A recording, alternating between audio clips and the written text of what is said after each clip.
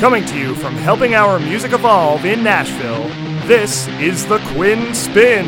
Hey now, and welcome once again, ladies and gentlemen, boys and girls, one and all, to a brand new edition of the Quinn Spin. I'm your host, Quinn. We're back here at Helping Our Music Evolve for yet another rousing installment of our official podcast.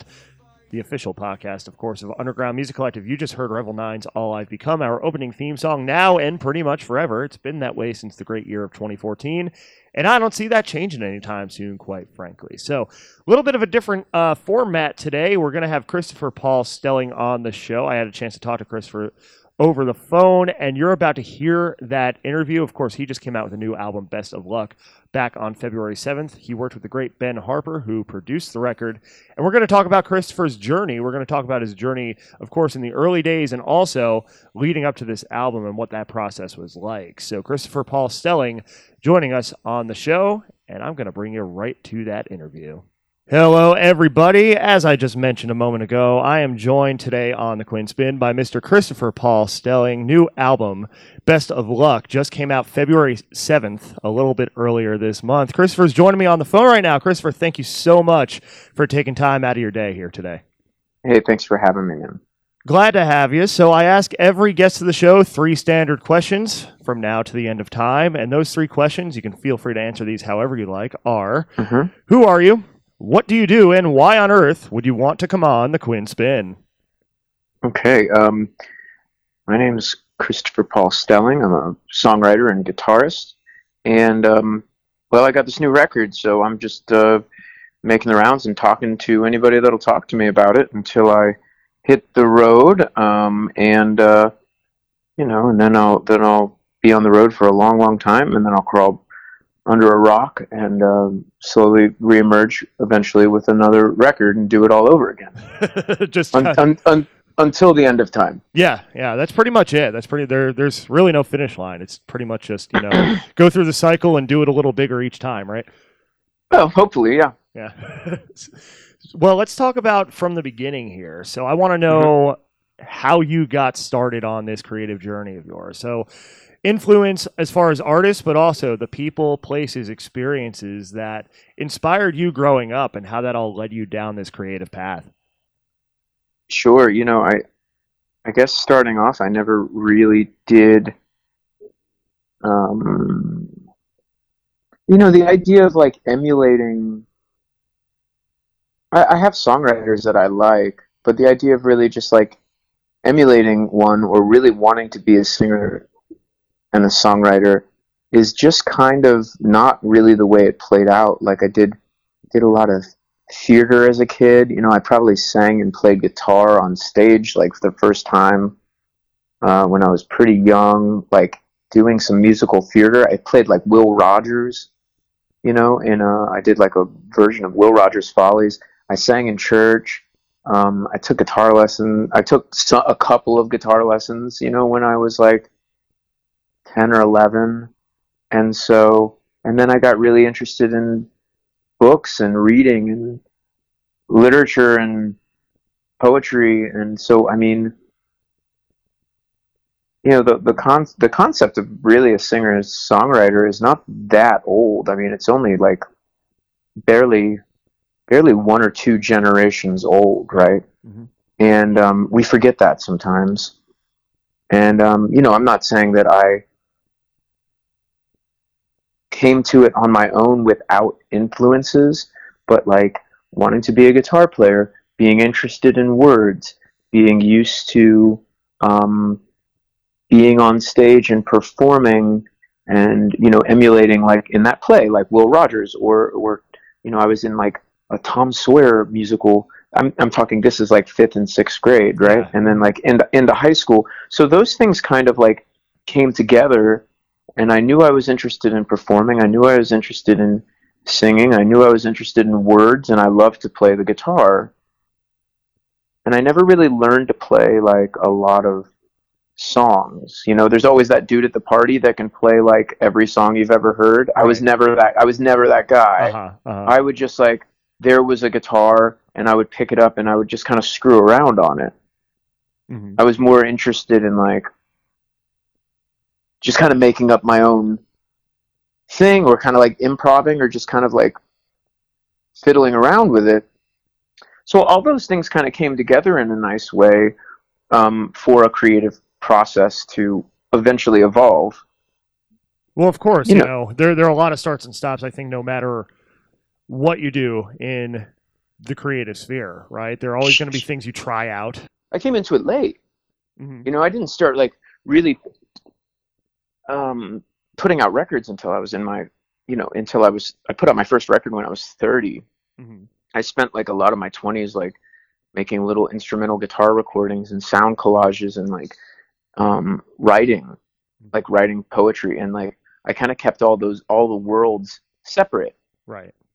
Um, and then they kind of came back together again. I maybe like tried to do a singer-songwriter thing when I was like 19 or 20, and I was like, no, this is not developed. So I kind of broke the parts apart, you know?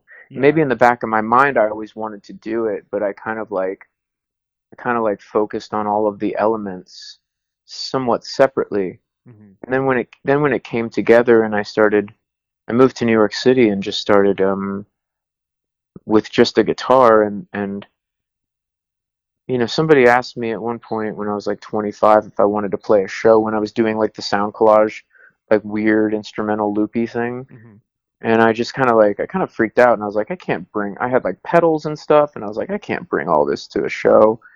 And I'd always been interested in folk music, I'd Right. always been interested in Dylan, or like the Harry Smith anthology, or like Guthrie, or like early folk music and early blues, like country blues. And I kind of made up my mind that there's nothing less than about like a dude and a guitar, Right. or a woman, of course, or a woman and a guitar, a person and a guitar. There's nothing less than. In fact, like some of my favorite musical moments have just been an individual and an instrument. So I just kind of reconciled that, and just kind of gave it a shot, and then it just kind of somewhat, I wouldn't say spun out of control, but like it kind of took on a life of its own. What do you attribute that to? You know, what would you say is different, you know, with this go round to where you've seen the success that you've seen? Yeah, I'm still trying to quantify sort of, I guess this is success. Hmm. You know what Right. I mean? Like Uh-huh. like okay, like I've been able to I've done I've it's an interesting conundrum when you've kind of greatly exceeded any any success that you thought might be attainable in the beginning, Right.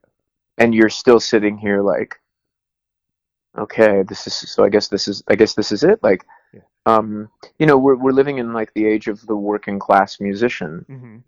we're, Right. we're living in the age of like people who perceptually have had success, but are still like trying to pay their bills and trying to figure out how to manage the financial elements of it, in an industry that's just kind of shifted so far towards minuscule returns. Right.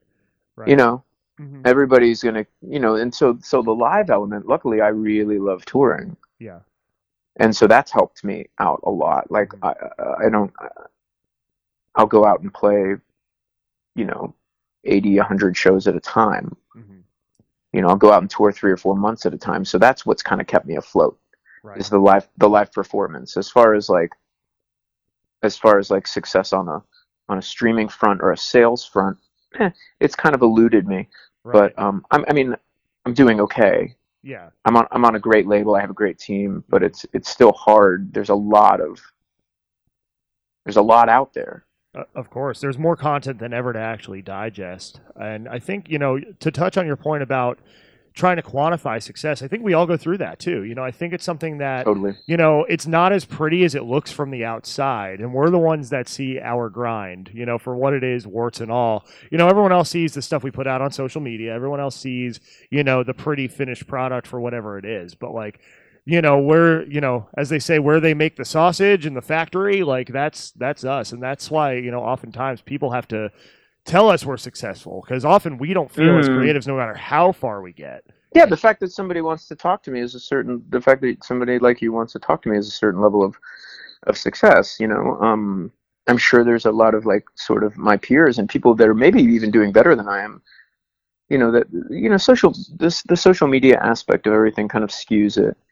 Everybody's kind of glued to their phones at the moment, only because that's where everything is. But I really wouldn't doubt if in the next couple of years there's a pushback where people are just kind of like, you know what, this is bad for my mental health. I'm gonna really make an effort to stare at the screens a little less. Yeah, I see that already happening. Totally, me too. I definitely do. Yeah, it's becoming a hot topic now about how, I mean, there's studies out there and everything on how social media and too much overexposure, causes you to compare and affects your mental health. And I agree. I think we're going to see that push back toward trying to actually engage with our world. I mean, I hope we do personally. Says the guy who's always online and always runs his entire thing online. Yeah, yeah. But I mean, it's this is kind of like we're kind of doing like a sort of industry-esque, like people that are involved kind of podcast here, right? We're kind of doing, so I mean, it's definitely a topic of conversation amongst my friends and I, and how do we share? How do we not annoy ourselves? And how do we also make space for the creativity? Because creativity doesn't take place in that space. Right. And creativity takes place in a quiet, reflective, still space. At least, and sometimes amongst chaos. But really finding that moment amongst the chaos, Because it all comes. Yeah, it all comes down to writing, really. And commitment. Yeah, I agree. I think, when you're so tied to, being in front of the screen, you're on autopilot to a degree. You're not really kind of in your own mind and really thinking through like, your process that way. You're worried about putting out the product, but you're not creating that product. Those two things are in a lot of ways mutually exclusive of one another, when you're talking about social media, I think. Sure. I mean, at the end of the day, I mean, what I'm really interested in is the struggle to create the time and space for writing and recording. Right. Because that's what's going to outlive us, and that's truly what's going to inspire new. Hopefully, even if it's just one person, a new generation of people to continue the creative pursuit, the way that we were inspired by artists when we were younger. That's kind of like an important thing to me. Like, like if one kid found a record of mine at a Salvation Army or Goodwill, and it turned them on to something, or even if they it inspired them to write a song or do something like that, that's like the ultimate to me. Yeah. And that impact, it ripples, through whatever they create then and whoever they inspire. It's something that, like you say, it does carry on. It does have the chance to really carry on and live on through different people. We just received news the day before we're recording this about Neil Peart and his passing, and the impact, the influence he has on generations of drummers. And they now carry that forward into their music and into their art.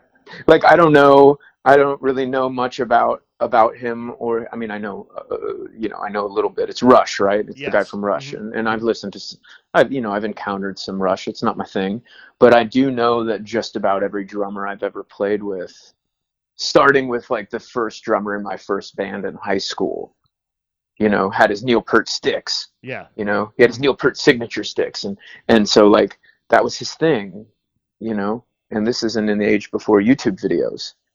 And so that's still somehow translated and influenced um, someone's life. And one of the things that's really still compelling about music to me is that, like, if it's really good and you really love it, you're going to tell people about it. Hmm. So I'm just trying to get to the point where I'm less and less concerned with how it's going out, when it's going out, and just trying to stay concerned with that I'm putting out the best thing I can, Right. and just trusting that it's going to find some ears. Hmm. What's really interesting to me is when I do see like a number here and there, right? Yeah. Um, like when somebody from my team at my label or something sends me some numbers. Um, like Shazam, I think is probably the coolest thing in the world. Uh-huh. Like seeing a Shazam number, because that means like somebody encountered um, your music like somewhere in the ether, maybe in a coffee shop or maybe like out in the wild. And it caught you their know, ear, yeah, and they want to learn more about it in that moment. how cool. That's one of the That's biggest cool. compliments. Yeah. To That's. me, this is a compliment. Hmm. Like, um, so that's one cool thing about technology for Hmm. me right now is like, and I just realized it makes a playlist for you, Hmm. so I can go back and listen to all the songs I Shazammed last year. Oh wow. See, I didn't even Yeah, know that. I didn't even know yeah. that. I How don't have cool is Shazam that? myself, but I know what it is, obviously. But yeah, I didn't Oh yeah, even you know should. it makes a playlist for you. So it kind of Huh. gives you something to look back on and revisit. That's pretty cool. Yeah, yeah. Like I was watching. I really love the show Better Things. Hmm. Hmm. Um, Pamela Aldine's show. My partner and I were watching it last night, and there was this beautiful song in it, and I was like, "Oh, what is that?" And then we looked, and it wasn't on Shazam, but it was in the credits, and it was this woman, Karina Hmm. Rapp, and like I had dinner with her and like an agent of mine in like Lisbon a couple of years ago, because she was finishing a tour and I was starting a tour, Hmm. and we both had the same agent, and we were each there for one night, so we all got together and had dinner, and I was just like, oh, that's so wild that I like encountered her music just by like watching a TV show, and I was like, that's really familiar, and then figured it out through using Shazam or using what was available. Um, Pretty cool, man. Yeah, It, for pretty sure. neat. Yeah. One pivot I want to make, because we did talk about influence, and Yeah. how artists can influence others. Mm. Ben Harper has obviously been a big influence for you. First encountering him with some opening spots Hmm. Hmm. a little while back. So I want to give you a chance to talk about your first encounters with Ben and how that has impacted your career to this Sure. point. Ben looms large in my life. I'd put out my first record for Anti Records in 2015, Hmm. and I embarked on like yet another monster tour. I think I had been to Europe like it was like the second year of that cycle. I was just about to start like year two, and I remember I was like sitting in a parking lot in Austin in my van trying to figure out where I was going to sleep, Hmm. and trying to like sort of quantify if I would even be able to afford a hotel room that night. Right. And or if I was just going to sleep in the back of the van, which I usually did. Hmm. Um, and I got an email from the fella who wrote the bio for the album, Hmm. like the writer, Yeah. uh, who had become a friend of mine Hmm. through the process of doing some interviews to put the bio together. Right. And he had sent me like an email and asked if he said that you know he had been thinking like he had grown up with Ben, Hmm. and maybe if it was cool with me, which it was kind of ridiculous, if it was cool with me, he'd like to send Ben the record. Hmm. And then a couple days later, he had sent Ben the record, and Ben really liked the record, so he like introduced us, and I was just like, "Wow, cool to meet you," you know, um, awesome. And then I think I was just like, "If you ever need an opener, Yeah. you know, Just kind of slide that in there just in case. You never know. yeah, I Yeah. mean, or if you ever want to get together, or if you're ever, I'll keep an eye on your tour dates because that's kind of how you know." And he, Ben was really just really sweet about the album, and I think I like sent him a note a couple months later, and then I was in Milan, Mm-hmm. Italy, like about to play a show in this little small club when I got the email from his like manager or agent or something like that at the time, and they were like, "Oh, Ben wants you to do these like 25 dates." 25. And yeah, Yeah. yeah, and You were just and hoping for one, huh? One or two. You got I just wanted 25. to meet the guy, you Yeah. know. I Mm-hmm. think he's cool. Yeah. And and so you know, and then it just kind of it worked out, and I got to play. He was playing on this tour. I mean, it was like the first tour with his original band in 10 years. Mm-hmm. So we played the Ryman and Massey Hall and the Beacon and like the Tennessee Theater and the Bijou and like just all these incredible rooms. I mean, for like a couple, somewhere between like maybe like 2 nights in the 930 Club, like, and I was going out and playing for like I was just hoping 50 people would show up for years. Mm-hmm. Mm-hmm. I still am hoping 50 people show up. Right. I mean, like legit. Mm-hmm. And but I mean, just to know that I could, so I did it, and like it was just so cool to realize that like the years that I put in, I could walk on stage in front of like that many people, thousands of people, and it worked. Mm-hmm. Because I didn't know. I thought maybe I'd get swallowed up by the room, but his fans are just so dedicated Mm-hmm. and such great listeners, and are also like really going to listen up to anything he puts in front of them, because he's been doing that for his audience for a long time, like Mm-hmm. introducing them to new music, Yeah. Yeah. Mm-hmm. And so yeah, it was really just it kind of propelled, it kind of kept that record cycle going, because after I did that, I did another, um, I took off and did all of those same cities that I did with Ben, like a second time, Mm-hmm. like as a small headliner. Yeah.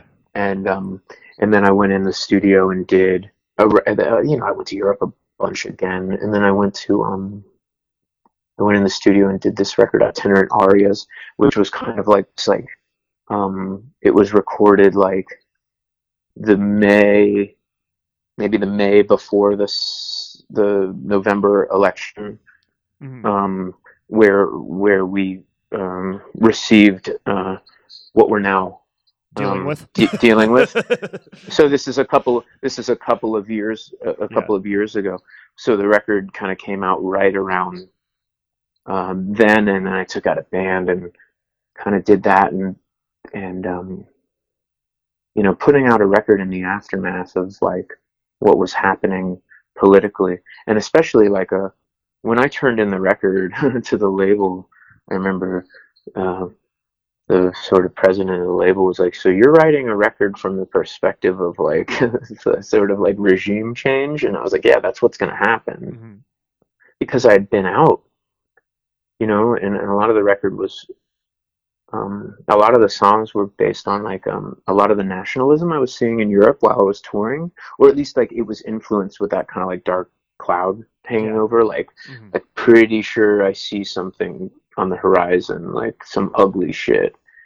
And you know, It's certainly interesting to see now, looking back a few years, I how, can't believe people didn't see it. yeah, yeah, like from a mile away, and, generally, I try not to go too far down this rabbit hole on the show, but like it was coming from a mile away the entire time, that entire election cycle, Yeah, yeah, we yeah, were yeah. always going to wind up with this result. And now, Eventually, yeah. yeah, and I kind of see it happening again, because it feels like it feels much the same in terms of what people are choosing to focus on. Building. Yeah. I think there needs to be much more focus on building the platform to defeat what we have, if in fact that's the goal. But I don't see that happening in a unified way right now. It's like I've spent, luckily, like in a real sort of blessed way. I've spent so much time overseas, at least in Europe, that like I don't know, like I feel like an American, but I feel just as much of a kinship with anybody in the world. Like, you Hmm. know, I don't have like a strong sense of I, the only strong sense I have is of like sort of fairness, Right. or at least what I perceive to be fairness, Hmm. Hmm. which is literally equality across the board. Yeah. And where it's embarrassing, really. You know, it's an embarrassment, and it's going to be a stain that we're going to have to recover And it's from. But going we to take. probably shouldn't. We probably shouldn't. I'm sure that there's people listening to this that don't agree with me, and that's fine. But you know, that's what the arts and music are all about, really. Yeah. Yeah. Yeah. And I think, it's going to take a long time in general to kind of get everybody back on the same page, if it's even possible at this point. That's going to be a real challenge going forward. Probably for, it's going to be a generational challenge, I think. Sure, if it doesn't have more, you know, even more undesirable consequences. Um, but you know, it's at least we have still have some sort of democratic process in place that has disenabled some sort of full-on takeover. Had certain things not been in place, it would be a lot worse. To For kind of sure. keep the reins on it. You know what I mean? Mhm. I mean, it would be great not to have a figurehead and just to have like a true democracy of elected people. But whatever, Yeah.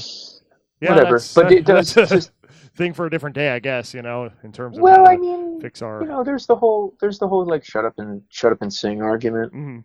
or whatever. But it's like I don't know if what did Willie Nelson say? You can't make a record if you ain't got nothing to say, and you can't have nothing to say if you don't think about things. Well, exactly right. And your platform is yours to use however you want to use it.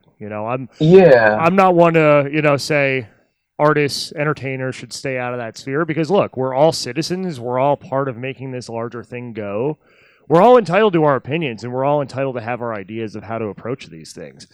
I And just worry about the kids, man. yeah, yeah, that's a big. I have a lot of friends right now, because I'm in my 30s and I have a lot of friends, who either have kids or are hesitant to have children because they feel a responsibility to not bring anyone into the current state of things.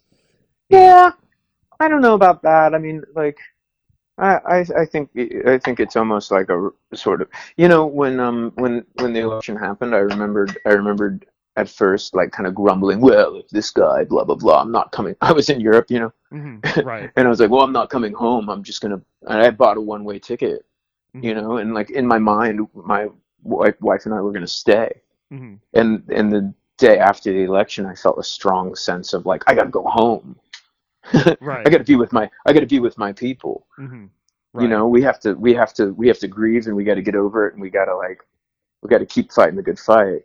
Yeah. Um, Yeah. I think it's all a matter of what you choose, how you choose to look at it, right, and how you choose to approach it after the fact. Am I going to mm, just let this keep me away and keep me out of it, or am I going to try to offer something to alleviate the issue, to make to inspire more camaraderie as opposed to more well, division?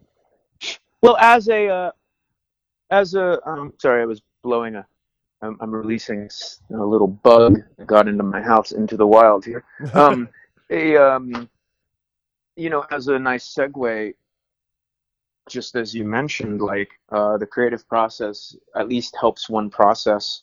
So, you know, leading up to that, I had been sort of processing my emotions in a in kind of a prescient way, but as we discussed, it wasn't that it should have been more obvious. hmm Um, and so this record, you know, I I recorded a record after I toured with Ben, hmm you know, and that was you know that record is brooding and it's deep and it also has like moments of hope and things. But I put that out into the world like right after the election, hmm and it was just like I mean, so many people were in shock. I feel, and like I remember just being glued to the news. Like, when am I going to find out that it's all fucking coming. It was a much more gradual process. Now a couple of years later, everything's on fire. Yeah. But we were definitely expecting it. Literally, we were definitely expecting it sooner. Right. So making this record was like a part of the thing is like as very soon after that happened, I got sober because I was kind of leaning into my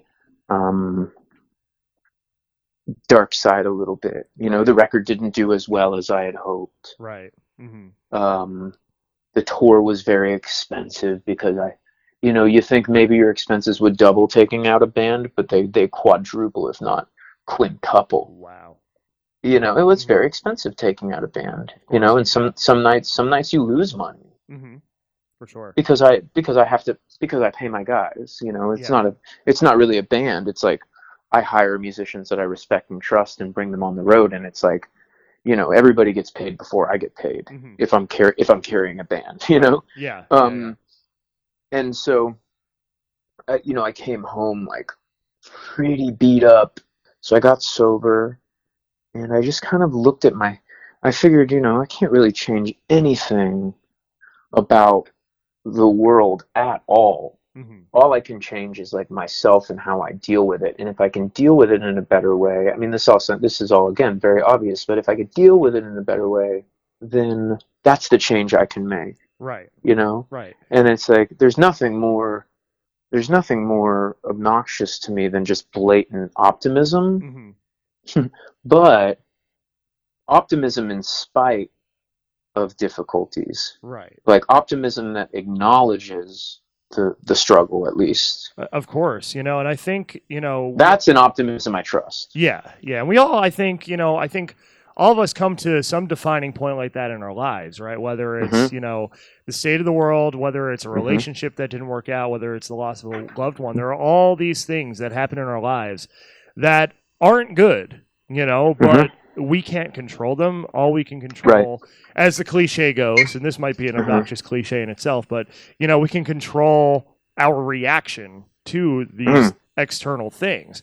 And we can focus on who we are and how we're reacting to things and use that to approach the world and to it's the most realistic response. It's the hardest thing to control, but it's the only thing you can control. I quit drinking on on Christmas Day, 2018. Yeah, Christmas Day 2018. I had a pretty rough Christmas Eve. I'd tried to quit drinking a few times, and not just drinking, but drinking leads to other things. I tried a few times, but I never really said to myself like I quit. And what would happen is I'd go out and say, I'm just going to have like one drink. And next thing you know, I'm buying shots, and it's just like, it's crazy. Yeah. And, I'm drinking 3 or 4 bottles of wine. It was nuts. And so, I finally just quit, and I got in my car and I drove down to northern Florida where I grew up to see my folks. I was broke. I was dry. I was like all these things. And then on New Year's Day, I got an email from Ben asking me, saying, I think it literally said, hey, CP, hope you're well. Listen, I produce a couple of records a year in addition to my own, or I try to produce a couple of records a year in addition to my own. And if you'd like to go to the studio sometime soon, I'd be super down.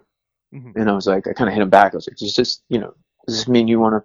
Actually, it took me a couple weeks because I was just kind of in shock. Yeah. And also because I didn't have any songs at the moment. Right. Or if I did, all of a sudden they weren't good enough. Right. So we started talking. Kind of came up with a little game plan.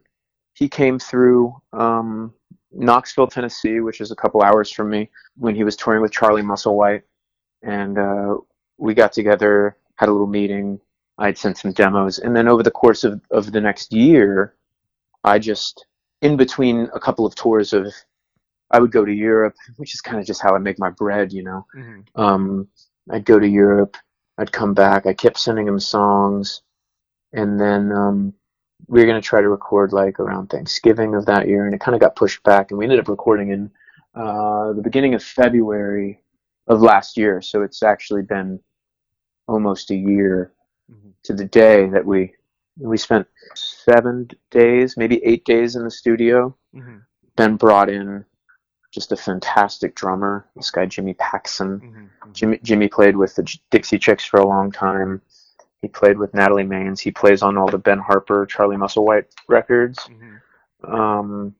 Jimmy brought in this guy Mike Valerio, who's like Randy Newman's bass player, and like the dude does all of like he's also like a scoring sort of prodigy. Mm-hmm. You know, like he listens to the song with a staff, kind of probably like one of these Nashville guys. He kind of like jots out the numbers, you know, Mm-hmm. just from ear, and he Right. sits down and takes his first pass, and you're like, holy shit. And that was cool. Yeah. We went to LA. We did it in LA. Mm-hmm. This little studio called Palomino Sound. Mm-hmm. This lovely man, Jason Soda, is the engineer there. You know, at first I think we were trying to do A&M because Ben had just wrapped the Mavis Staples record, Mm-hmm. the most recent. Ben produced the most recent Mavis record, Mm-hmm. Mm-hmm. and then there was talk about doing it at A&M, and I kind of like that made me a little nervous. You know, Yeah. that's a big studio. So we settled on this really cozy, smaller studio, and we just banged it out. You know, I kind of had to. It was hard for me, having made however many records I've made up until that point. It was kind of hard for me to like working with a producer for a first time was like a learning process of like learning how to not be the one that's pushing everything along. Mm-hmm. Right. Mm-hmm. Almost be the reflective party. Right. Instead of the reactive. Yes. And I learned an incredible amount about his process and the way that he likes to record and the way that he likes to approach a recording, which was cool because it was very different from the way that I did it, but I also don't feel like any of me was lost in the record. Right. I feel like I was actually like encouraged. I feel like more of myself shows on this one than maybe the previous ones, but also like there was a stripping away of artifice in the process through sobriety and reflection. So it was kind of like those two things hand in hand. Right. And to have somebody you worked with who you really trust, you know, like a Ben Harper who can pull those things out of you, and to have these musicians, to have Jimmy Paxson, to have Mike Valerio around you and adding their contributions to the pot. Sure, you know, sure. That adds a different dynamic, even, you know. Sure. To the whole and process. also it's like, you know, when Ben's giving you his time, you know, there is a part of that maybe there was definitely a lot of insecurity in the studio that I had to overcome because of that. Right? There was a lot of like, it's like, yes, I trust you, but do I trust me? Right. Like, and him being like, well, if you trust me, then I'm telling you, trust you. And it's like, you know, it was definitely an emotional journey that we went through. It's really cool to have shared that. It wasn't really like I've worked with like, you know, engineer producers before, but I had never worked with like a producer and an engineer. Right. You know, I mean, most of my experience has been like I hire an engineer I really trust, and I just go in there and like what I said in maybe an interview a couple days ago, that like in the studio I'm Jackson Pollock. And Ben is like a Rembrandt. Does that make sense? Like, yeah. Like he really likes to savor and step back and look at the work and kind of like approach it from a couple different angles and really kind of like zero in on it and focus on the light, really set up the scene. Like if it's a still life, you know, really get everything in place. It's a delicate touch, but none of the intensity is lost on it. Right. Whereas I just go in there with a bucket of paint and I just start throwing it at the canvas. Just slosh it around, see what happens. Yeah. But what was cool is like I was still able to do a little of that, you know. Right. You know, a song like "Hear Me Calling" or "Until I Die" is still like there's still some really fucking wild shit. but also I was able to kind of like, it's interesting. It's like the intense moments are more intense and the beautiful moments are a little bit more beautiful. It's like it's a little bit more three-dimensional. To have And that room yeah. to create, but also have somewhere to kind of rein it in and really pull the best out of those wild, those spontaneous moments too. Like Mm, that's a sweet spot, right? Because you're creating yeah. something that's true and authentic to you, and it's Hmm. also got this nice shine on it, this nice polish on it that is going to make it ultimately, ideally, reach more ears, right? Because of its accessible nature. So it's good to Mm, have it kind of meet in the middle that way. You mm, don't lose anything, but at the same time, there's yeah. something pulling it together. And it's like sometimes the artist themselves needs to be like kind of kicked out of the room for a minute. Hmm. You know what I mean? Right. Like Hmm. in the mixing stage. I know a lot of good people that work in mixing and shit like that. And the most annoying thing sometimes is having the artist in there like, oh, what's that? What?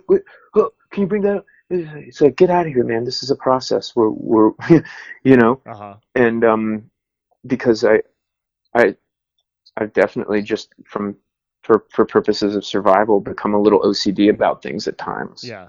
Hmm. And I'm trying to learn to like flow, and I'm trying to learn to like let go, but also zero in a little bit. Like 38 years old, and I feel like I'm just starting to slouch my way to the threshold of beginning to learn, Hmm. like, which is crazy. Well, in my opinion, it's better to feel like you have more to learn than to feel like you've learned it all, right? I mean, you always want to Mm, be growing, especially in creative endeavor. You always want there to be growth from project to project. So mm, to me, it sounds like you're in a really good position, to create the next thanks. thing. But of course, Thanks. yeah, of course, but to create it, of course, after the tour, which you're embarking upon, starting going throughout the U.S. and then over to Europe. So I do want to just Mm, pivot there and tell people what we can expect from the live shows this time around. gosh, I think it's like 80 shows in 90 days or something stupid. Um, I don't know why I do this to myself. It's gonna be great. I think of tour as like, these people that do like Ironman competitions and like run over mountains and stuff like that. Uh huh. Uh huh. Like that's kind of how I think of tour. I'm really fueled by just getting through it. I'm my stagehand. I do all the loading in and the loading out and all the driving and all the tour managing, and I sell Hmm. my merch. I do the whole. It's me on the road. Swiss Army Like that's knife. Got to do well, it that's all. it. Yeah. That's just how it has. That's just how it has to be. There's not. Hmm. I'm keeping it lean this time because it's like there's just not enough. There's just I got to bring some money home because I have to make another record, right? Right. I Right. can't get in the situation I was in last time. That was part of the learning process. Of course. I don't know if 5 people are going to show up or 500 people are going to show up. I have no idea. Hmm. I don't know what this record has in store, but I just have to be ready. And I love touring, and I have a great set of agents that work their asses off, and I have a great manager that works his ass off. I work my ass off, you know. And what it's really about is the tour. Somebody from the world of punk rock said like we used to tour to make records, now we make records to tour. Right. Yeah. It's Yeah. like Yeah. Hmm. or something along. I probably screwed that up, but like you know the tour for me is really what it's all about. Getting out there and getting the music in front of people. Yeah, and just talking to them, Hmm. like hanging out and meeting the people that gave a shit enough to come and see you. Hmm. Hmm. Because it's Like, different. It's different, that live interaction with them, just in conversation at the merch table, or from the stage. It's different from getting a like or a comment on the internet. It's much dude, more it's personal. so it's so hard for me to remember that somebody's going to be in town Hmm. and make that plan and show up on time. That's hard for me. Like, well, when I'm home, Right. you know what I mean? Hmm. Because when I'm home, it's like I guess my sort of day-to-day life is a little different, but like Right. I really appreciate it when people come to a fucking gig, Hmm.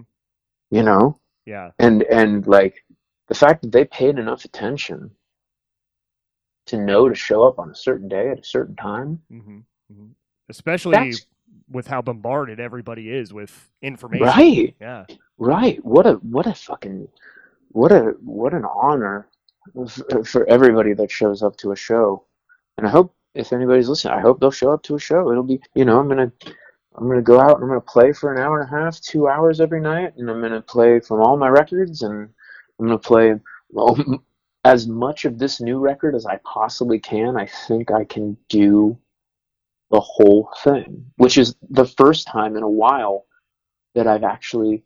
I think it speaks to the record that I can play, because there's always like songs that worked on the record that just don't work live. Right. Of course. I think all of these work live. Hmm. That's crazy. Like I think I can pull them off, and I'm going to do my best to play them all, and also play like a smattering of things from every other record. I got to practice. Yeah, you got to go back through So all the old stuff too, yeah, and get. it gets harder. Mhm.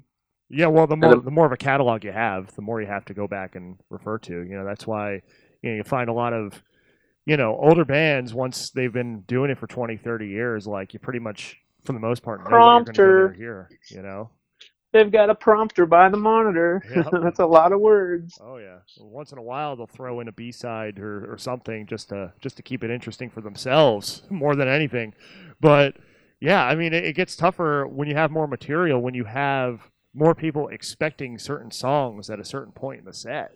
To have to craft I'm always around them. blown away. I'm always the few people that come up to me and say, "I wish you had played this song or this song." Uh-huh. Maybe it speaks to like the tiny but mighty audience that I've been able to sort of cobble together. Uh-huh. I'm always really taken aback by the songs that they say, "I wish you would have played," because they're always deep cuts. Mm-hmm. Mm-hmm. It's never like a song that really got pushed Right. like as a single. Uh-huh. When you think you have a single, you're probably wrong. Right. Yeah. I hear that from so many people. I hear that there was back in November we had a band on named Eversoul, and the first single they released they almost didn't record. And Mm. I was surprised to hear that because it's a song called Secrets Untold, and it's just a really strong opening statement to them as a band. It was the first single they ever released, and it almost hit the cutting room floor. It's amazing how that happens a lot of the time. They didn't think it was anything, and it ended up, it's gotten them some traction even internationally now. That's good. I mean, even when you think when you don't have high expectations, I mean, the whole not just business, but the whole situation is just keeping your expectations low and your gratitude high, man, because there's just so many people that wish they could play music. There's so many people that play music that wish they could tour and put out records, and there's so many people. It's like it's a really fortunate place um, to be in. Because it's not granted or guaranteed. Right, right, and even from album to album, from project to project, you just No, never I've know. I've seen how like a weak album cycle can derail you a little bit. Hmm. Right. But also it's about endurance. It's really about endurance. Yeah. This is what I tell myself every day. What I've been probably playing gigs since 2007, Mhm. and I've been releasing albums since 2012, and the amount of sort of bands or people that were in the game that are now out of the game.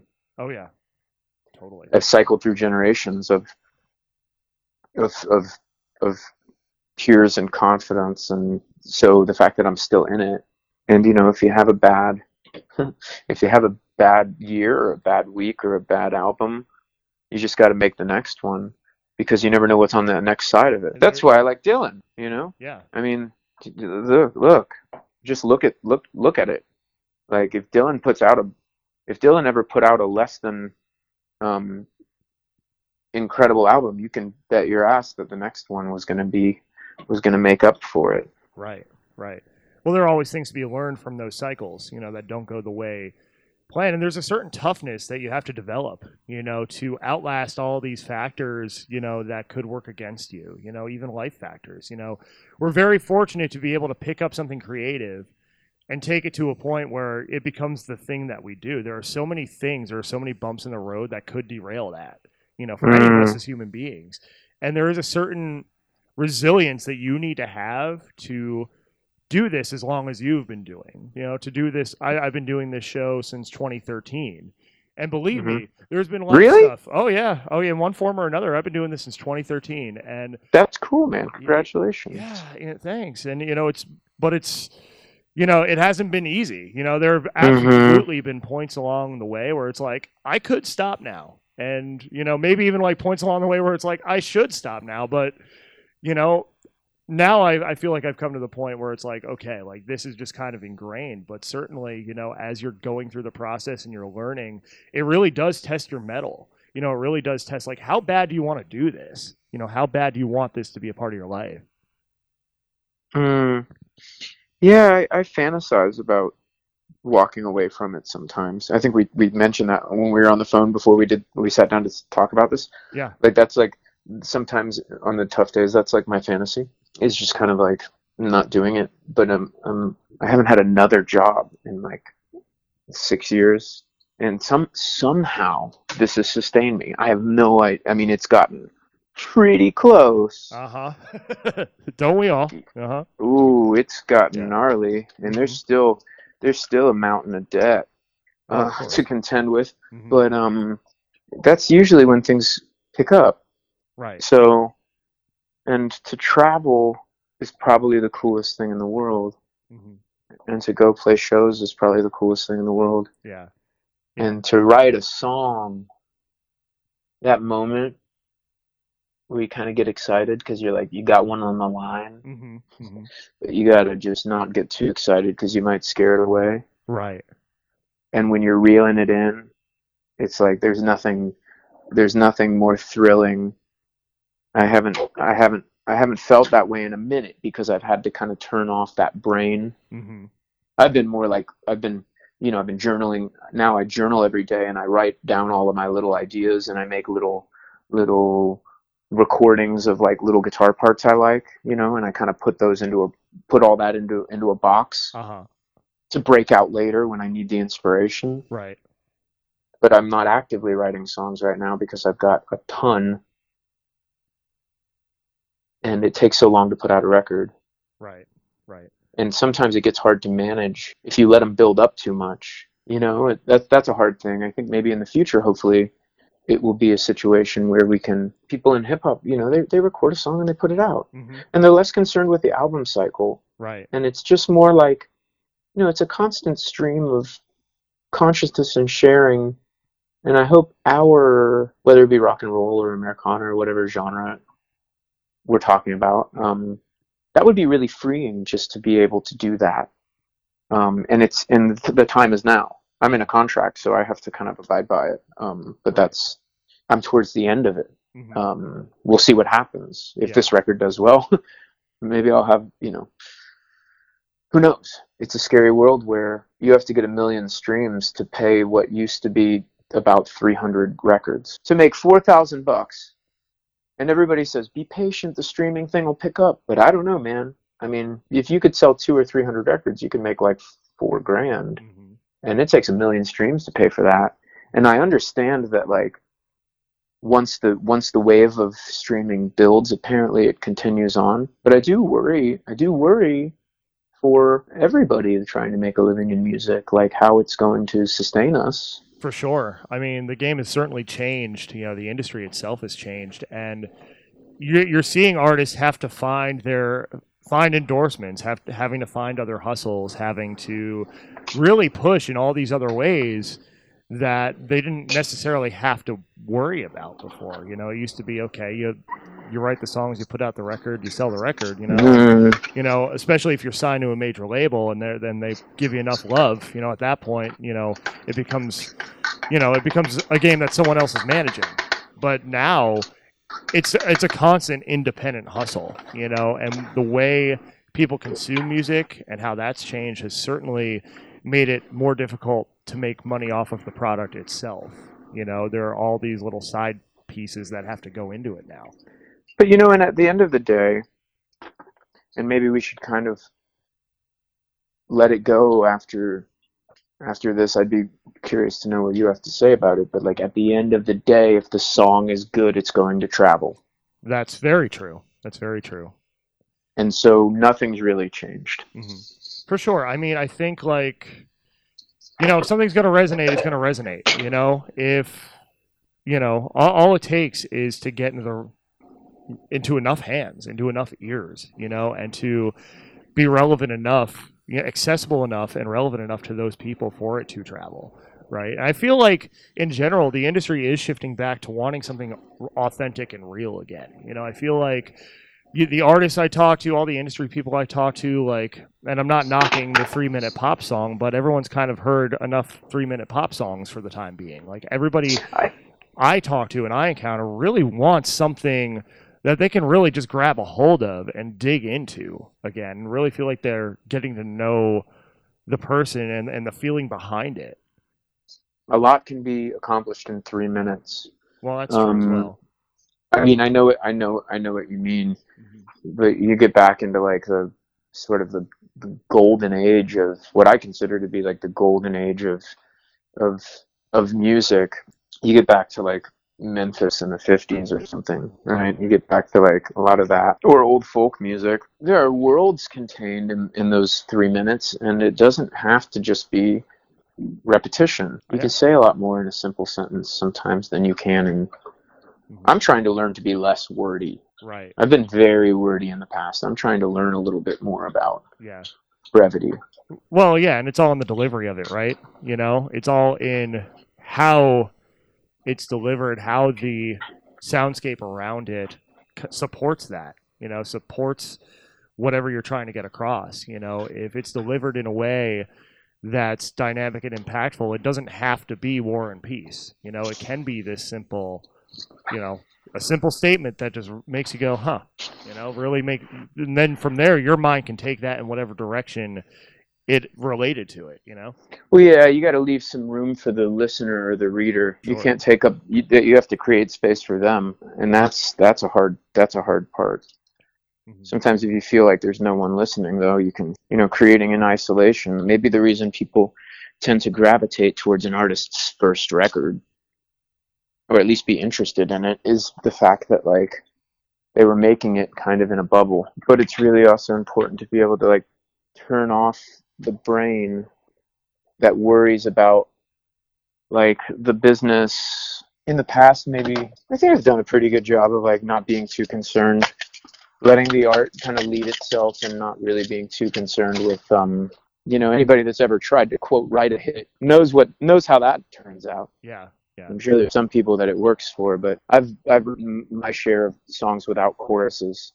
Christopher Paul Stelling, thank you for joining us here today on the Quinn. Thank you very much. Absolutely. Before I let you go, I want to give you a chance to tell people where they can learn more about you online, so they can look you up. Oh yeah, it's really easy these days. As long as you know my name, you'll be able to figure it out. Mm-hmm. That's the beauty of the internet. My name is my website, all of the things, iTunes and Spotify, and iTunes isn't even a thing anymore. Spotify and Apple Music and all the things. I'm going to be everywhere on tour, except not Nashville. I chose Memphis. I had to pick. Yeah. For this up. Yeah, I had to pick, and Memphis is Memphis. I just did Nashville with Son Little, mm-hmm. And Memphis is. You don't always get the opportunity to play there, so when you do, it's a special one. Yeah. But I will be through, all of the Southeast and the Northeast and the Northwest and the Southwest and all of the Middle, and I'll be in all across Europe, and I got a lot of music videos and live videos and all the stuff. Mm-hmm. All the stuff. And the new record is out. We're recording this a little in advance, but it's out. It'll be out by the time this arrives. Yep. Best of Luck is out now, released on February 7th. And that weirds me out that you would say that it's out now. I'm like, no, it's not. Yeah, but it is. Yeah, we're speaking in the future right now, so we're okay. Yeah. I mean, something could happen in the world that we failed to acknowledge between now and then, and let's hope it. Yeah. Let's hope it doesn't, and everything's still, we keep the wheels on the road. Yeah. And well, thank you, man. This has been a real treat. Absolutely. Thanks for joining us, and everybody out there, make sure you check out Best of Luck, the new one from Christopher Paul Stelling, ChristopherPaulStelling.com. Thank you very much, sir. Woo. Thank you very much, man. All right. So there you have it, ladies and gentlemen, boys and girls, one and all, Christopher Paul Stelling joining us today on the Quinn Spin. I want to thank Christopher for taking the time out of his day. I want to thank Anti-Records, of course, for helping set that up. Go to ChristopherPaulStelling.com to find out more about the tour and the new album, Best of Luck, which came out earlier this month here in February. So we have plenty of fun still to come throughout 2020 here on the Quinn Spin. Jason Threm going to be joining us next, the first Monday of March. So make sure that you tune in on Monday, March 2nd to hear our great conversation with Jason. I'm really excited about this one. And of course, visit the Quinn Spin on Spotify, Anchor Podcast, Google Podcasts, Stitcher, Anchor, and more. Pick your poison, subscribe wherever you'd like. Also follow the show on Instagram at Quinn Spin Official, Facebook and Twitter. Also go to undergroundmusiccollective.com, our central hub for all things Quinn Spin and more. Also follow UMC on Facebook, Twitter, Instagram, and YouTube. The Mad Sugars, We Want the Night. That's our closing theme, Nashville-based dance rock band. I'm going to let Adam and company take it away.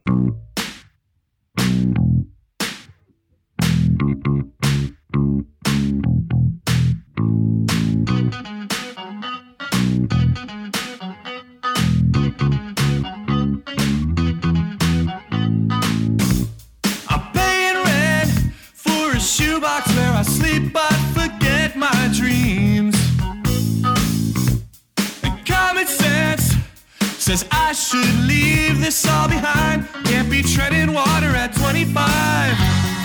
Paychecks here, not much left over for me. But I'll call up my friends and we'll hit the streets. Worked so long, almost forgot how to play. We'll raise our voices now and no one can take them away. Swing on the night.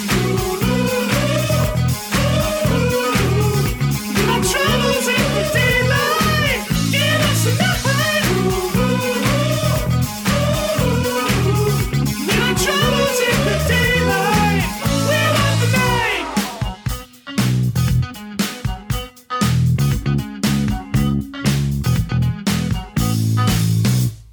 New York, the city is a playground for VIPs.